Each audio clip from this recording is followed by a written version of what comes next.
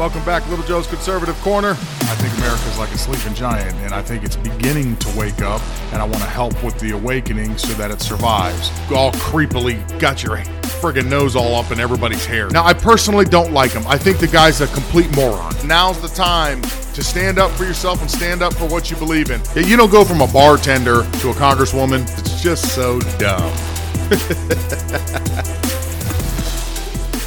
Now, I wake up this morning and I start to hear murmurs that there's going to be an attempt to pass the Supreme Court Supplemental Protection Bill.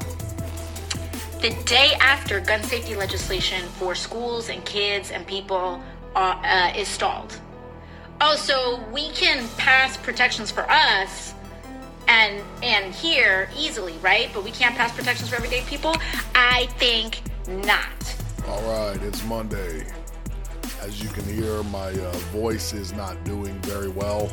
I got kind of a scratchy throat Friday last week, and I pretty much lost my voice, and it's not real comfortable for me to speak, but I'm the kind of person that I believe if you tell somebody that you're going to do something, then you do it. So if I told everybody I'm doing this Monday through Friday, well, it's going to happen. So what I'm going to do, the episode may be a little bit shorter, but I definitely wanted to point out a couple of things. Number one, even though what AOC, my favorite moron, just said in that interview or in that video that she recorded to send out to her supporters, expose what she's really up to, because it's not as simple. It seems like she's saying something nice. You know, I think that people that are uninformed, don't pay attention, or don't look any deeper than the surface would probably be okay with that statement, her saying that, oh, well, yeah, she's right. Why should they have protection and we shouldn't? And then we're going to go into what happened Sunday with the bipartisan agreement on gun control that the Democrats and Republicans got together on. All right, so first, AOC. Yes, it sounds very nice. She wants to act as if, well, if, the average American can't get any protection, then neither should we. Okay, that's all well and good, but let's be honest. That's not what she's after. She went out of her way to stall out the protection for the judges. This has nothing to do with you on the streets or your children. Believe me, as stupid as she is, I know that she's not that stupid. What this has to do is they like the intimidation tactics that are being used to try to force an outcome from the Supreme Court. A pro-choice group encouraged people not only to protest at her home, but to reveal where her kids go to school, where she worships on Sundays, and to attack them there as well. So as much as AOC would like you to believe that Americans' best interests are at her heart, this is all just part of the political game that is being played by these extremists in Washington, where, the old saying is, you could put a pretty dress and lipstick on a pig, but it's still a pig. Yeah, well, that's where you're at with her right now. She's trying to dress it up pretty, make it seem like she cares, but in actuality, she really doesn't care. She's more concerned with allowing her party, the violent party, to do as they see fit to get results any way they need to. And she's just using the gun legislation as a shield to justify her actions. So, she's an idiot. All right, on to the next one for Sunday. A group of 20 senators struck a bipartisan gun safety framework, marking a significant breakthrough in Congress' attempts to address recent back-to-back mass shootings. Sunday morning statement, 10 senators in each party announced support for the deal. Senate Majority Leader Chuckie Schumer blessed it. Like, that automatically should be a red flag. And he said to do it as soon as possible. Biden wants that on his desk and said it would be the most significant gun safety legislation to pass Congress in decades. He urged both chambers to act quickly and to hurry up and finish the package. Now, they only came to an agreement on subject matter. They didn't actually write the legislation yet. Part of the subject matter is more scrutiny for anybody under the age of 21 that wants to purchase a rifle or a assault rifle. They want to dig into these younger adults' history, federally, their mental their mental issues. So they want to get pretty deep into your personal information. Something else is to put more security at schools, which I don't think anybody would really argue with. They've even floated the idea of raising the age from 18 to 21 to be able to own any type of an assault-style rifle.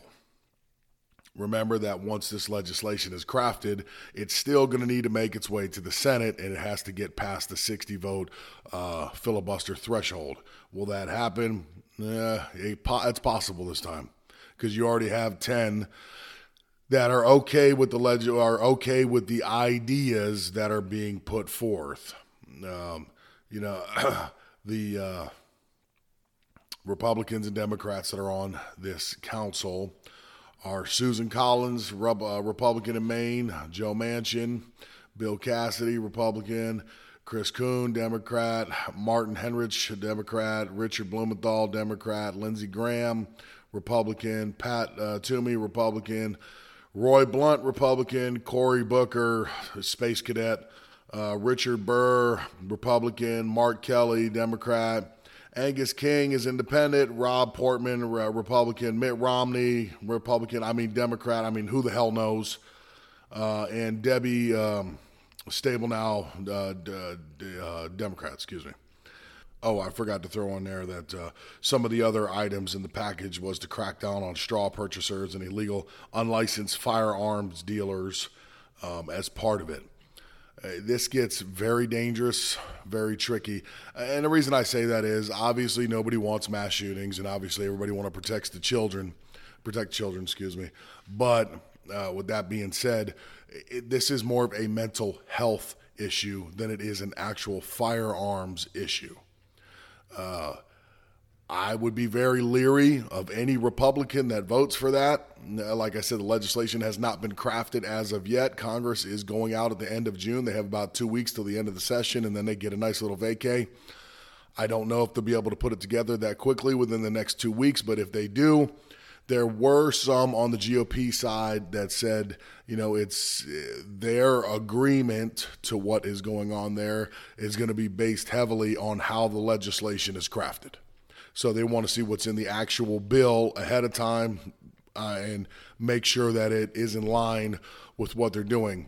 The GOP will be shooting themselves in the foot, honestly, if they actually go out of their way to enact gun legislation that's going to be restrictive, because November has been looking very promising. And if you go against your base, that's not going to sit real well in November for you. And what once could have been a massive victory on a scale not seen before, you could easily ruin that. So they need to be very careful how they handle this particular situation. For the most part, I would say it better not pass if you hope to hold on to anything that you got, because the Democrats, once legislation is crafted, they're going to try to sneak a bunch of crap in there, and they're going to make it harder and harder to purchase firearms. Any restriction of the Second Amendment, to me, is a no-no. But some people now, because the way that they're appealing to people's hearts with the children and everything, people are softening and they're willing to make the deal. So for me, it's a no-no. I would go no all day, every day. But some people may be, feeling a little bit different than I do. But I thought that was important, no matter how I feel, for me to come on and talk about those two particular things. So I'm sorry this one's so short, but it's really aggravating to continually talk. My throat just destroyed. Hopefully tomorrow will be better. I'll keep drinking my hot coffees and teas. See if I can get some of that honey in the tea there to help my throat out. With that being said, if you like what you're hearing, rate and review me. All the other mumbo jumbo, I'm going to leave out on this one.